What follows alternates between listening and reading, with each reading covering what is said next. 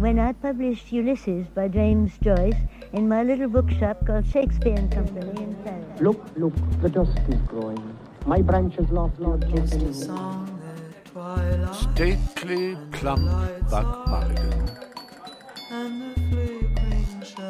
All perfume, yes, and his heart was going like mad. And yes, I said yes, I will, yes.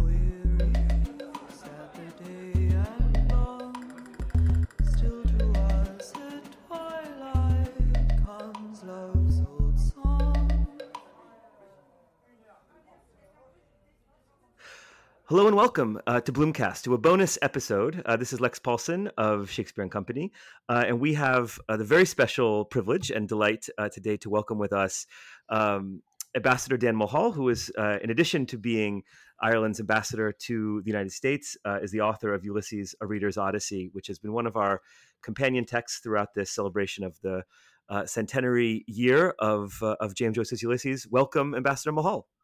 Thank you very much. It's great to be here. It's great to be connected with Shakespeare and Company. Of course, I've been there a number of times on past visits to Paris, but it's great to connect with you in this way for this special centenary year and to mark the fact that Shakespeare and Company has played a huge part in the history of modern literature by being the publisher of James Joyce's Ulysses. And I can tell you, traveling around the United States over the last 4.5 years, I have lost count of the number of first edition copies of Ulysses I've seen in libraries and institutions all over this great country. So Shakespeare and Company has made a huge impact on the American library scene, where many of the most precious holdings of those libraries are indeed come from the Shakespeare and Company portfolio.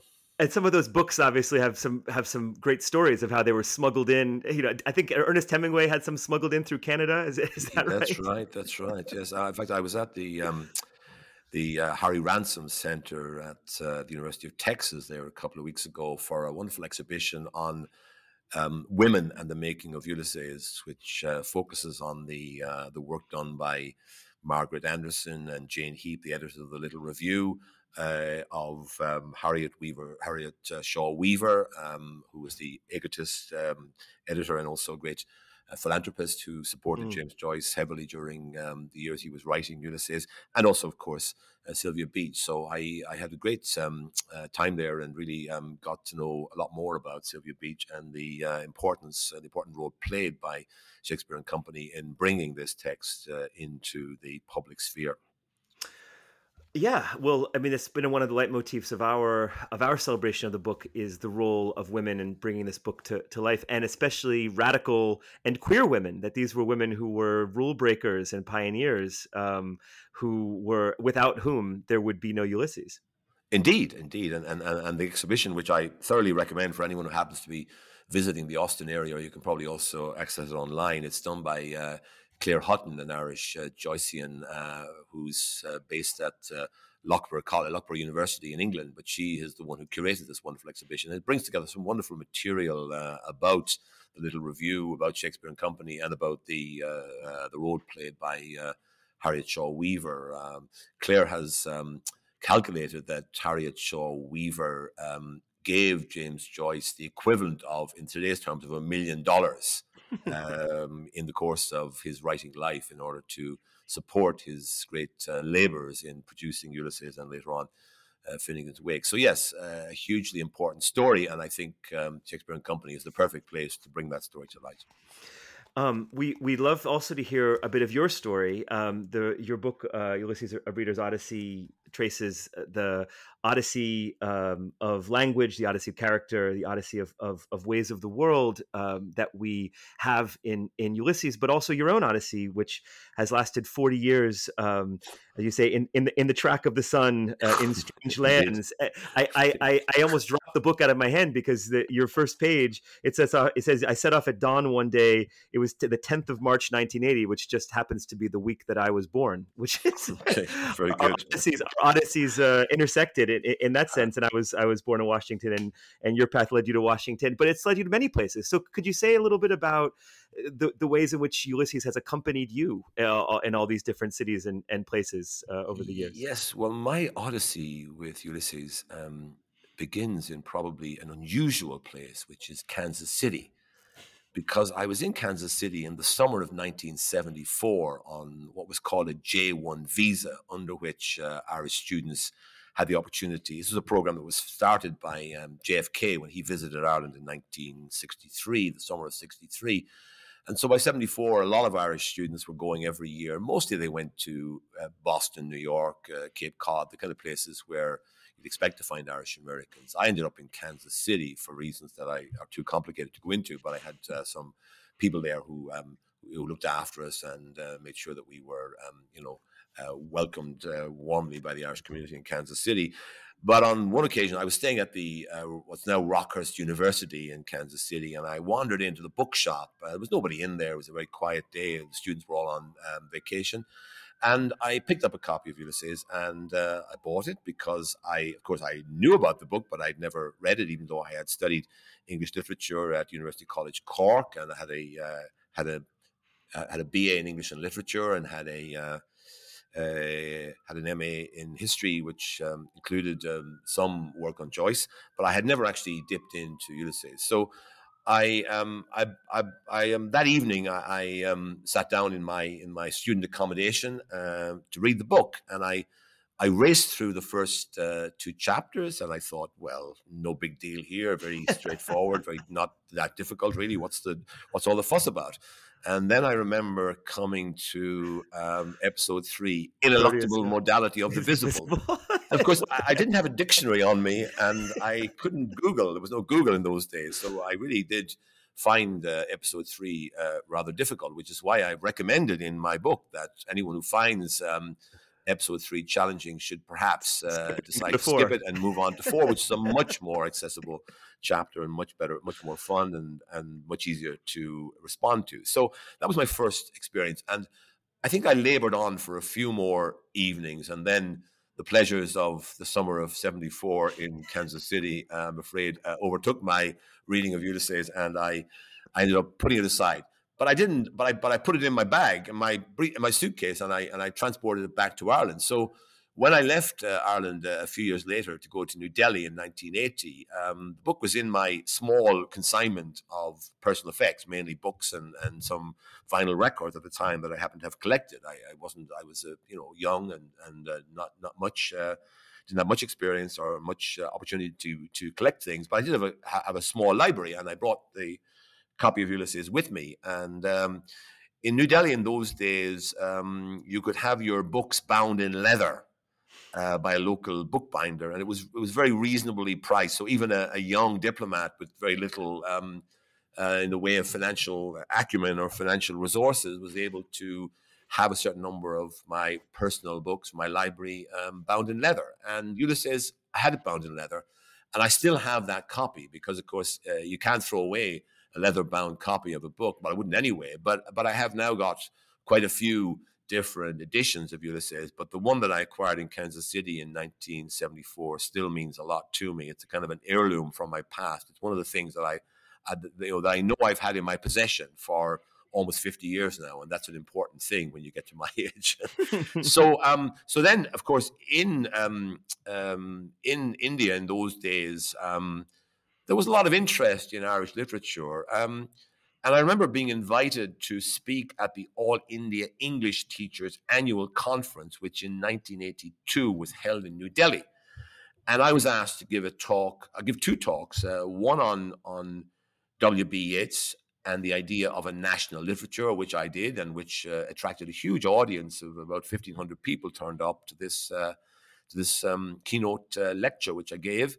And of course, I was able to focus on Yeats and the idea of a national literature because that was a very relevant issue for India at that time as well, because there was a lot of debate about, Indian identity, to what extent it was based on the English language, or what extent the local languages should take precedence. And then, of course, I gave a talk on a portrait of the artist as a young man, and I in particular focused on those lines from a portrait where the young Stephen says that when a soul is born in this country, nets are thrown around it to prevent it from flight.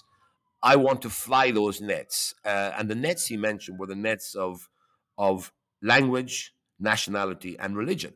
And of course, those issues were very relevant to India at that time as well, where there was debates about religious identity, about national identity, and about language, which language should be the language of India. So I realized at that time that our literature resonates with people around the world in ways that perhaps are unusual for a country of our size, and that therefore that interest in our literature was and could be a real resource for Ireland, helping us to tell our story around the world. And I've tried to use Ulysses over the years, stretching back to those days in India 40 plus years ago, in order to tell Ireland's story to people who otherwise might have no affinity or no association with Ireland, but through our literature have an interest in our country and its culture.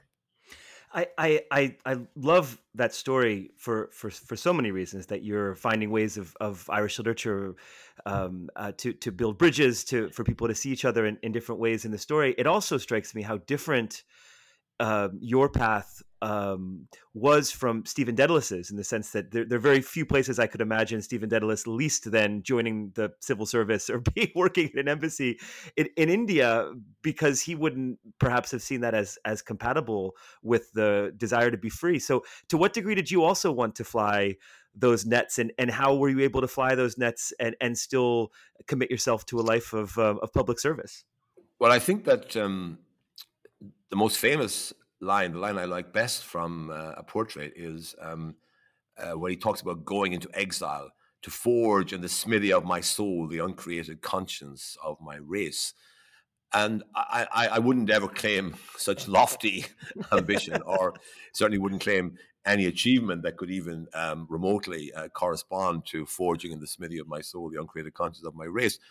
But there is a sense in which, when you're a diplomat and you go abroad, you become a voice for Ireland, and you also become the face of Ireland and the ears of Ireland. So the job of a diplomat, is to speak for Ireland around the world, to connect Ireland with the countries you're based in productive and positive ways, and to listen to those countries and to convey back their understanding of the world and its affairs to colleagues in Dublin. So there is a sense in which diplomats have a sort of a similar role to writers, in that we're trying to make sense of the chaos of the world and make it comprehensible to our audience. Now, our audience is a different audience from the audience that James Joyce would have aspired to, but nonetheless, we all have our audience, and we all have our subject matter, and we all have a job to do in trying to boil down, to distill whatever wisdom there is to be distilled from the affairs of the world, and to communicate them to a wider audience, but also to colleagues in government, thereby hopefully influencing and helping to shape government policy. So I've been very pleased and proud of the fact that the Ireland I represent has changed over the last 40 years, very dramatically. It's changed economically from a relatively less well-advanced European country to now a very well-advanced country. It's also changed from a country that was a little bit perhaps narrowly focused in certain areas in the past. And now I think it's a country with a very open attitude towards a lot of things, and a very tolerant atmosphere, which I think is to the credit of our people and our country. And it makes me particularly proud to represent that evolution in Ireland's circumstances that has occurred during my lifetime, during my 40 years in the Foreign Service. And those of us who work in the field of democracy and citizen engagement, I'm very inspired by the example Ireland is setting about bringing citizens into the Constitutional Assembly, the citizens' assemblies that were followed by this great national dialogue on these big issues of marriage, but also of reproductive rights and others. That Ireland has shown an evolution of democracy in the last 10 years that I wish America would learn from. Well, it's not for me to comment on that, but I am certainly proud to represent an Ireland that has shown itself to be open, to be capable of evolving in response to the wishes of our people, because that is ultimately all that matters, is that any government, any society, any political system has to serve the interests of the people of that country. And that, I think, is what has happened in Ireland, that our values and our outlook now reflect the changed outlook of Irish people. In the past, people's outlook was different, and therefore our country was different. And I think the key thing is that political leadership should be able to both respond to, but also to mold those impulses coming from the public, and to shape them into values and policies that are actually able to make a difference both nationally and also in the international arena. I'd love to, on that note, ask you about some passages in Ulysses, some moments in Ulysses that speak to these civic aspirations, the conflicts of narratives and these nets of nationalism and religion and others. You advise readers to feel free to skip around and make their reading experience an open and flexible one. So I'm going to, with your permission, flexibly jump around a little bit in the book. So with maybe a little bit of a focus at first on some of the episodes that bring out Irish history and the fantastic cusp that you cite in your book. And I'll say in passing for potential readers and I think hopefully everyone listening to this will pick up a copy of Ambassador Mulhall's book, is that we've for the podcast read quite a number of companion books to Ulysses, and I think something your book does uniquely, really, to any book I've read on Ulysses, is trace the touch points in Irish history, with both the period in which Joyce was growing up, to the period where the book takes place in 1904, to the period where he's writing Ulysses in the 19-teens, and just the phenomenal changes happening in Irish politics and Irish society. And so in Aeolus, for example, in book 7, when they're at the newspaper office, the Freeman's Journal, and it's an episode about the winds and the windiness, and it's these incredible flights of rhetoric. And as someone who you've had to probably endure more high-flown rhetoric than most of us have had to in our lives. I have to write some of it too. What do you see in that chapter about both the gift, maybe an Irish cultural gift for language and expression, but also they seem kind of, in a sense, paralyzed by it. There's a lot of talk and little action. They Parnell has failed, and these are great talkers, but maybe less effective in political action. What do you make of all that?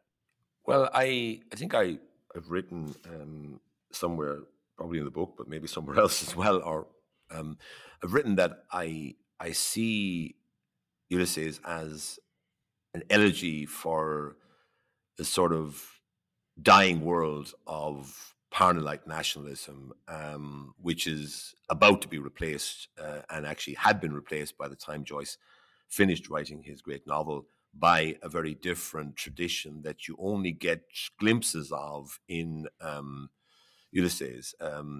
So Parnell is kind of ever present. He seems to be in the minds of people throughout Joyce's work, because I think for Joyce's father's generation, Parnell was it. Parnell was the JFK equivalent, I suppose. In American terms, he was the kind of uncrowned king. And I take the view that when Parnell fell from power, a whole generation kind of lost its way and lost its hope. And I see Simon Dedalus as a representative of that generation of people who had huge hopes invested in Parnell, and then had those hopes dashed, and as a result were kind of rather bitter, caustic individuals, roaming around the pubs of Dublin, rather aimlessly, venting their spleen because of the frustrations and the disappointments they had suffered on account of the fall of Parnell in 1890. And I make the point that it's extraordinary that the novel is set in 1904, which is like 13 years after the death of Parnell. And yet Parnell is still a presence in the novel. People are still... His brother's literally there playing... His brother's literally there, and he's the kind of, And then, of course, more than that, and this is even more significant, is in the Circe episode, Bloom at one stage becomes the new Parnell, and and wants to create a new Blue Muslim in the Nova Hibernia of the future. So parallels everywhere. But there are references to Arthur Griffith. He's referred to a number of times. Bloom obviously admires Griffith's, way with words. Griffith was essentially a journalist, propagandist, polemicist. But Bloom clearly admires his work, as indeed did Joyce, who once said that the United Irishman, the magazine that Griffith edited and largely wrote, was the best thing that was available to read in Ireland. So he appreciated Griffith. But Griffith is referred to a number of times as the coming man. Man. Right. He's a sort of he's very a square-headed fellow, but he hasn't got much of an instinct for the mob. So he wasn't a man of action. He was a man of words, a man of ideas. But of course, by the time Ulysses was published in 1922, Arthur Griffith was actually the president of Dáil Éireann, and therefore effectively the head of state of the emerging Irish Free State, which was brought into being that year. So I do think there's a certain kind of forward glance towards the future, but essentially it's an elegy for a dying world of parliamentary nationalism. And in the Aeolus chapter, it seems to me what you get is this sort of satire on that parliamentary nationalism that was running out of steam in 1904 and then ran out of steam completely in 1918 when the Irish Party were defeated comprehensively at the election by what was called the Sinn Féin Party, though it had very little resemblance to the party that Arthur Griffith founded, ironically, in 1904. And that's why you get in Ulysses references to Sinn Féin and Sinn Féin Amháin and so on, and to the Resurrection of Hungary, which was a book that Griffith published in 1904, which was a collection of essays he wrote for the United Irishmen on the Hungarian parallel for Ireland. So Griffith, remember, was a dual monarchist. He wasn't a Republican. He wasn't arguing for independence for Ireland in 1904. He was arguing that Ireland should follow the Hungarian example and extract a dual monarchy from the British government, and thereby, end British rule or change British rule fundamentally by creating this dual British and Irish monarchy. Now, that idea never really took off, but after the Easter Rising of 1916, Sinn Féin, which Griffith had led for 13 years at that stage, 12 years at that stage, Sinn Féin became the kind of title or the sponsor, if you like, of the national movement that sought to build on what had been achieved and the failures. But the failure and the achievement of 1916, the failure was that the revolution didn't succeed, but the success was that it actually sowed the seeds of what happened 6 years later when the Irish Free State came into being in 1922.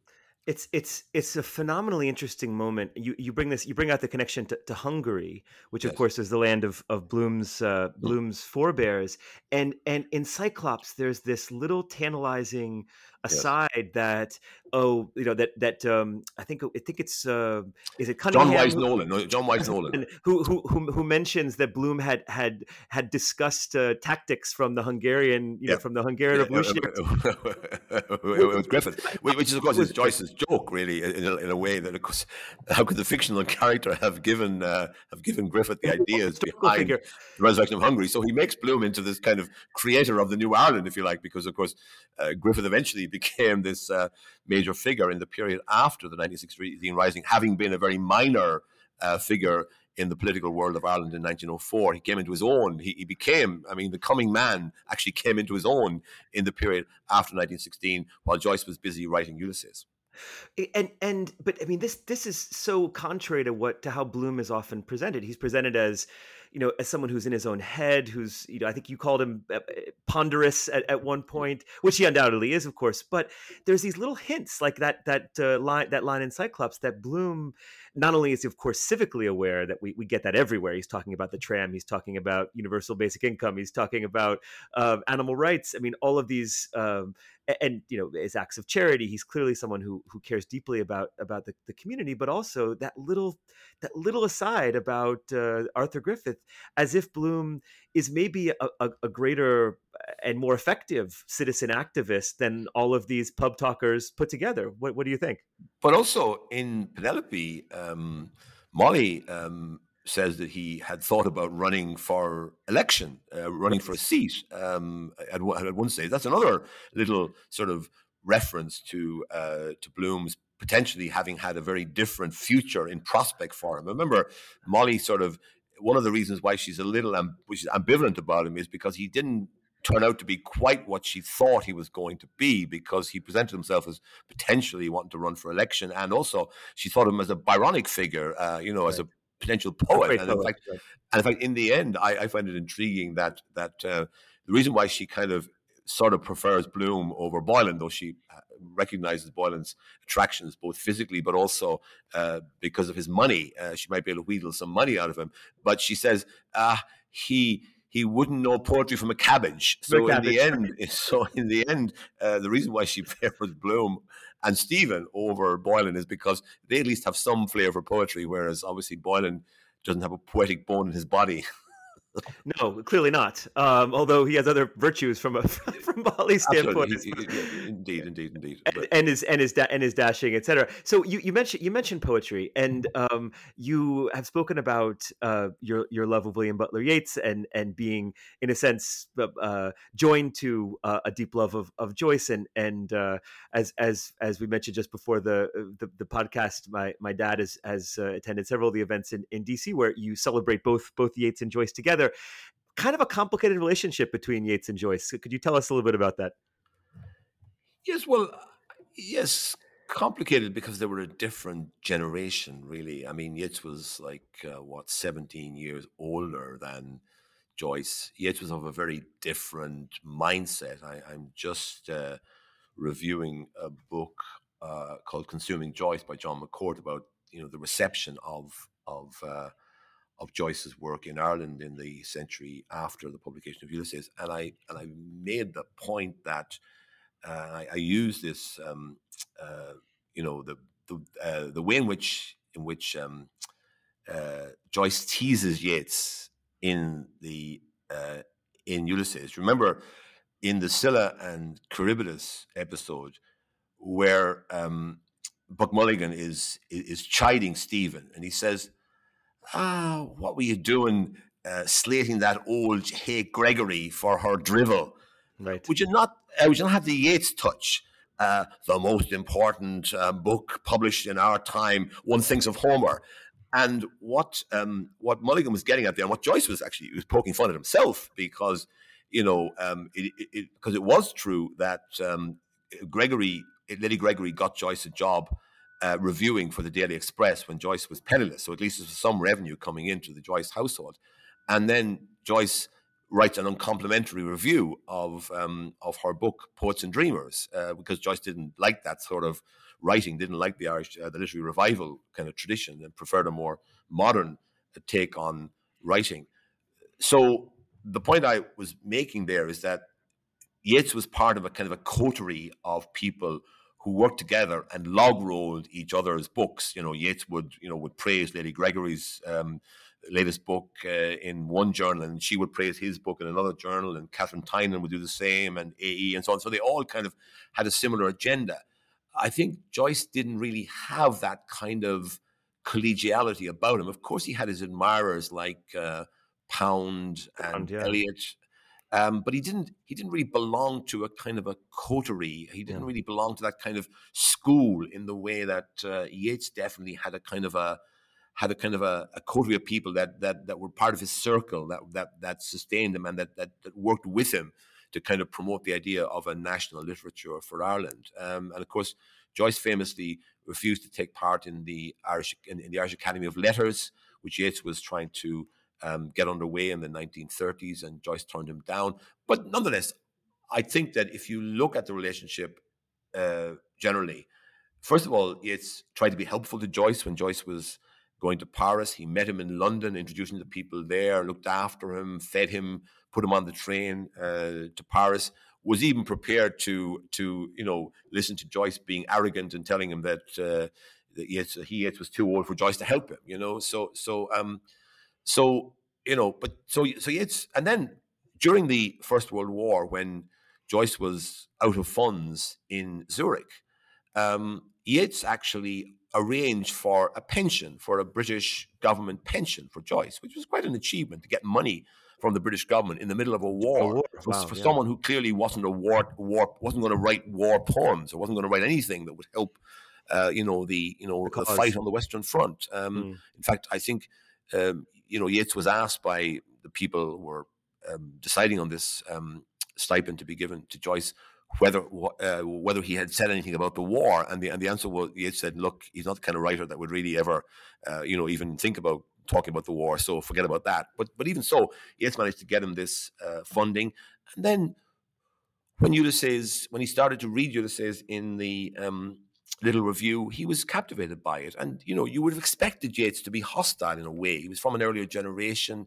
You'd have expected him to be skeptical, hostile about what Joyce was doing, but he understood. And I think I quote in my book one of the things Yeats said about Joyce, which to me at least suggested he understood what Joyce was trying to do. And that was quite something, given that Yeats was from a very different kind of literary school and a very, very different tradition of writing. So I think the relationship, and then when Yeats won the Nobel Prize, Joyce sent him a very kind letter of congratulations. And then when Yeats died in France in 1939, Joyce sent a wreath to the funeral, which fortunately didn't arrive in time. But nonetheless, so I think they had a considering the differences between them in background, outlook, mentality, literary philosophy, I think they had a pretty reasonable and positive relationship. And of course, Joyce played games with Yeats, and had a certain amount of ambivalence towards what Yeats was trying to do. But I don't believe there's any sense in which Yeats was anything other than approving of Joyce, and Joyce was anything other than approving of Yeats. And my friend Joe Hassett, who's written a lot of books about Yeats and one book about Joyce, makes the point that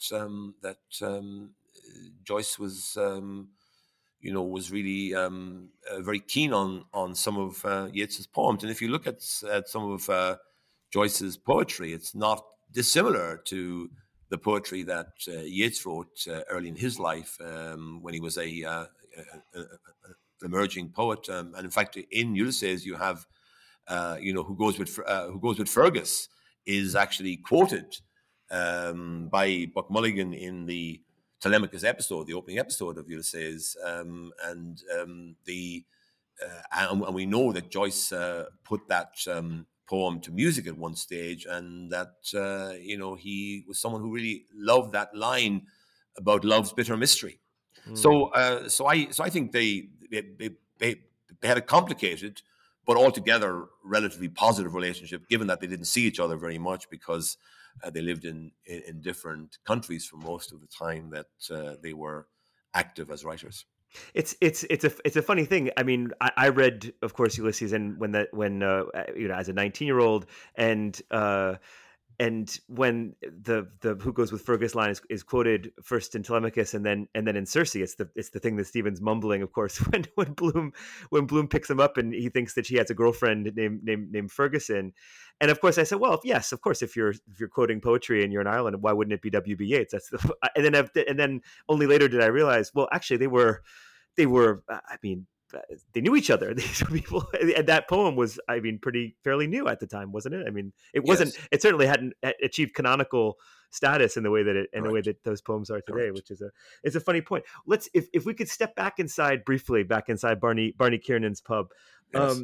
You write very eloquently in your overview of Cyclops, which is clearly as beloved an episode for you as it is for me and for us on the Bloomcast. And we talked about this idea of one-eyedness and two-eyedness all through our podcast, and so nationalism justifiably gets a pretty negative criticism from Bloom, and therefore we can imagine from Joyce, who of course was a political refugee from Trieste and was seeing in real time the terrible toll of nationalism.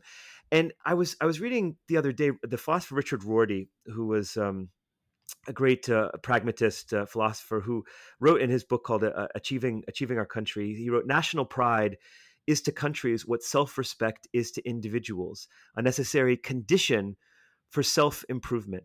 So I'm curious to get your opinion and your opinion reading Ulysses and in your own from your own experience as a diplomat. What is the difference, the useful difference between a national story that gives pride and a national story that causes oppression and destruction? How do you look at those two types of stories? Well, it's a very complex equation, of course. I agree that national pride is an essential ingredient for any country, for any society. If you look at the people of Ukraine, think of the way in which they're standing up for their pride in their country. Now, pride's not perhaps the right word, but it's part of the same complex of issues. They are actually fighting for the existence of their country because they believe that their country represents something that they're willing to fight for.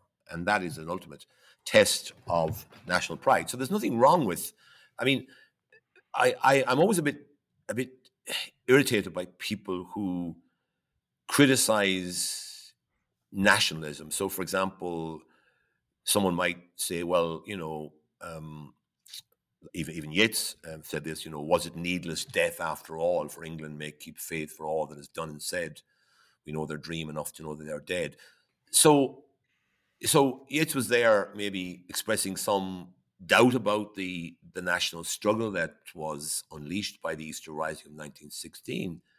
And of course, a lot of people have taken that theme and have sort of been critical, particularly the revisionist historians of Ireland of the last 50 years. I mean, it's all connected, of course, with what happened in Northern Ireland, which understandably, made people reflect on the Irish past and be critical in their analysis, and that's fine. But my point, and I think it was Joyce's point, but I can't point to hard evidence of this. But people who say that nationalism in its Irish form is somehow not quite okay, but the nationalism that drove people to kill each other in their millions on the battlefields of the First World War, that was fine. That was a noble cause, So I mean, you can't have it both ways. So, I mean, my own view is that I think Joyce was an Irish nationalist. He didn't go along with everything that came from Ireland. He was critical of Ireland, as I think any good nationalist should be, because the idea that you can have a perfect nation or a perfect political system or a perfect society, that's for the birds. It's always a struggle to create the best that we can have at any time in history. And we're always constrained by what happens in the wider world, what happens in our own country. But we have to keep going and trying to make our country the best country it can be. So I think that was Joyce's attitude. I mean, if you read, as I've done, the essays that Joyce wrote about Ireland in the Italian language newspaper in Trieste during his time there, he comes across as a fairly standard Irish nationalist of the, early 20th century version. Of course, he didn't take much of an interest in Ireland as it was evolving or didn't say much about Ireland as it was evolving between 1916 and 1922, because at that time he had other things on his mind. He was writing Ulysses. But I mean, for example, his essay on Parnell, I think, is quite a brilliant piece of historical analysis. Because he talks about Parnell striding along the borders of insurrection. And he makes the point that Parnell, while a democratic pacifist, reformer, he was a political reformer, he was a parliamentarian, he was a Democrat. But at the same time, he wasn't slow to remind people in Britain that there were other forces in Ireland and that they had to be, taken on board as well, or else things might get out of hand. So I don't think Joyce was he was a critic of a certain brand of nationalism, as was W.B. Yeats indeed, because remember, the sort of nationalism that Joyce parodies and lampoons in Cyclops was the kind of nationalism that Yeats came up against around that time too. But of course, Joyce was observing this from a distance, whereas Yeats was in the middle of it. And if you think about a poem like September 1913, Romantic Ireland's dead and gone. It's with O'Leary in the grave. It's talking about people who fumble in a greasy till and add prayer to shivering prayer until they have dried the marrow from the bone. So Yeats was pushing back against this narrow-minded nationalism also, as was Joyce. But it doesn't mean that either of them weren't, in their own way, by their own definition, also Irish nationalists. It's just that they had a different view of Ireland from the one that maybe was becoming the majority view in the period during which they were writing their great works. It's a phenomenally interesting, I think, parallel that you draw, and you talk about how Joyce was both, as you say, a great historical analyst, but also in so many ways prescient and pointing toward the future. I mean, vegetarianism, animal cruelty, tobacco, women's rights, universal basic income. How can we make sense of the notions of progress that we see in this book embodied in Bloom, that he, of course, is a figure, a prophet, a stranger in his own land and shouting in the wilderness, but that he's saying these things that we look even 100 years later and we haven't, we've gone in the direction of Bloom, but he still is ahead of us. And so how do you make sense of that? Well, I think the reason why 100-year-old book like Ulysses is still being read and talked about and podcasts devoted to it and so forth and films and everything is because it does have that universality, that it doesn't just belong to its own time. There are certain works of art that transcend their own time. And is that because the writer in question had this kind of vision that went beyond their own time? Or is it because they were tapping into things that are actually universal and eternal? And I think that's probably the reason why Joyce's work speaks to us as a contemporary. I once wrote a piece saying that you would expect a 100-year-old novel to be a bit of an antiquarian curiosity, but that Ulysses is anything but that. And I love quoting Bloom's manifesto when he was, being presented as the great reformer. It was, 2 acres and a cow for every child of nature. And I thought, it sounds like California in the 1960s to me. It's kind of, it's a wonderful line, and it's so, it's kind of, you'd say it's definitely Bloomian. It's definitely Leopold Bloom, but it also has a certain kind of ring that reminded me of my youth in the 1960s when Californians might have had that kind of manifesto for their political world at that time. Sure, and you bring in Bob Dylan, "Blowing in the Wind," into as well. Indeed, I mean, there's all this utopianism at the same time as we've seen as in a conversation. Bloom has this practical. He's exchanging tips with Arthur Griffith about organizing techniques, from Hungary. So there's so many layers. I mean, for me, he's a dreamer. But he's also got his feet on the ground. And that's where all dreamers ought to be, because a dreamer that doesn't have that kind of rootedness in the daily life is likely to have their dreams turn into nightmares. And Bloom appeals to me, at least, as someone that has this idealistic streak. He does dream dreams, but at the same time, he's very, for example, when he thinks about advancing his liaison with Martha Clifford, who, of course, is really Peggy Griffin, we discover later on. When he thinks about that, he obviously is attracted by the idea of taking it further and seeing, and then he says, oh no, I hate this idea of having to run around corners and hide, and then what would happen if Molly found out about it? He obviously fears that. So he's kind of this guy that thinks about doing great things and then realizes, and the other thing is, if you think about when he comes across the ad for the settlement in Tiberias on the shores of Lake Galilee and thinks, wouldn't that be a great idea? And then he thinks, no, it's a barren land. It's really got nothing to offer. So he's got this kind of ability to dream, but then to come back to reality and be pragmatic and sensible and to weigh things up and to come to sort of middle of the road conclusions. I see Bloom as a kind of as a great centrist, because.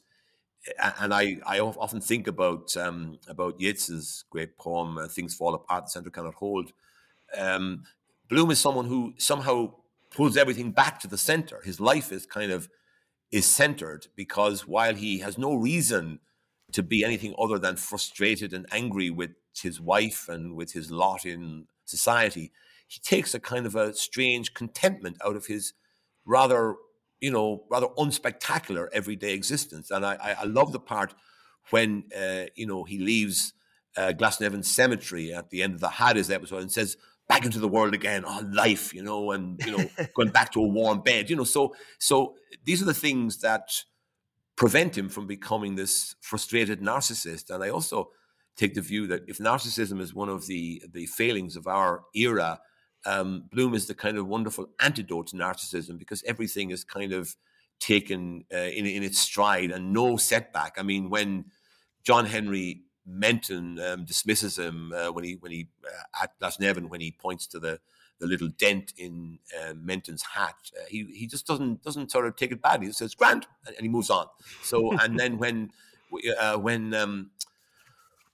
Miles Crawford, the editor, dismisses him and sends him away, sends him packing when he's looking to place the ad, Bloom, instead of being angry, he sort of reacts with, "Okay, fine," and he goes on. And then, the next episode or a couple of episodes afterwards, in the library, in the National Library, in the Scylla and Charybdis episode, he's there still trying to get information to place that ad. So he's not deterred by this rough treatment he receives at the hands of Miles Crawford. He actually decides to endure. And I think that this is a novel which is it is a kind of a tribute to endurance, to the heroism of everyday life, and to the ability of Bloom to endure and to make it safely back to his home at Eccles Street, not having fought great battles and having fought with one-eyed monsters and being almost devoured by cannibals, but having kind of everyday 20th century experiences, but yet coming through them and registering a modest triumph when he makes it back to the bed he shares with his Penelope, Molly Bloom. Well, Ambassador Mulhall, it's been such a wonderful experience. I have one last question, if it's okay. You have been the host of many Bloom's Days, Bloom's and Yeats Days, Yes. And I'm curious for and I've played that role a little bit myself in Paris for Shakespeare and Company, and I'm curious for your advice, Bloomsday host to Bloomsday host. What are your what are your principles for what makes a great Bloomsday celebration that you'd like to share with us? Well, you have to have good readers. And in London, I was very fortunate when I was there that there were a lot of Irish actors that were able to come and perform for us. We don't have the same community of actors here in Washington, but we have found a set of good readers who make the occasion great. So I think two things. First of all, you've got to have a good Molly. And at the moment, we have a woman called Christina Sevilla, who's actually a U.S. trade negotiator, but also a wonderful actress. And she does the best version of Molly that I've come across. Well, I shouldn't say that because I have a lot of friends that have played Molly over the years that might be offended, but she's certainly she's great, and she lights up the occasion. And also, you have to have music. You have to have someone. And last year, we brought in people from the Choral Arts Society who sang Lache Dorem and Love's Old Sweet Song and other. And I have people lined up again this year for what I hope will be a bumper occasion when we're going to have music, song, words, and generally a great celebration of the centenary of the publication of James Joyce's Ulysses by Shakespeare and Company in Paris on the 2nd of February, 1922. Thank you, Sylvia Beach. Thank you, Shakespeare and Company, and thank you to all who have listened into this podcast. It's been a huge pleasure. Thank you for being part of Bloomcast, Ambassador. We wish you a happy Bloom's Day in a few weeks. Thank you very much. Take care. Thanks. Well, thanks everybody for listening to Bloomcast, and we will see you soon.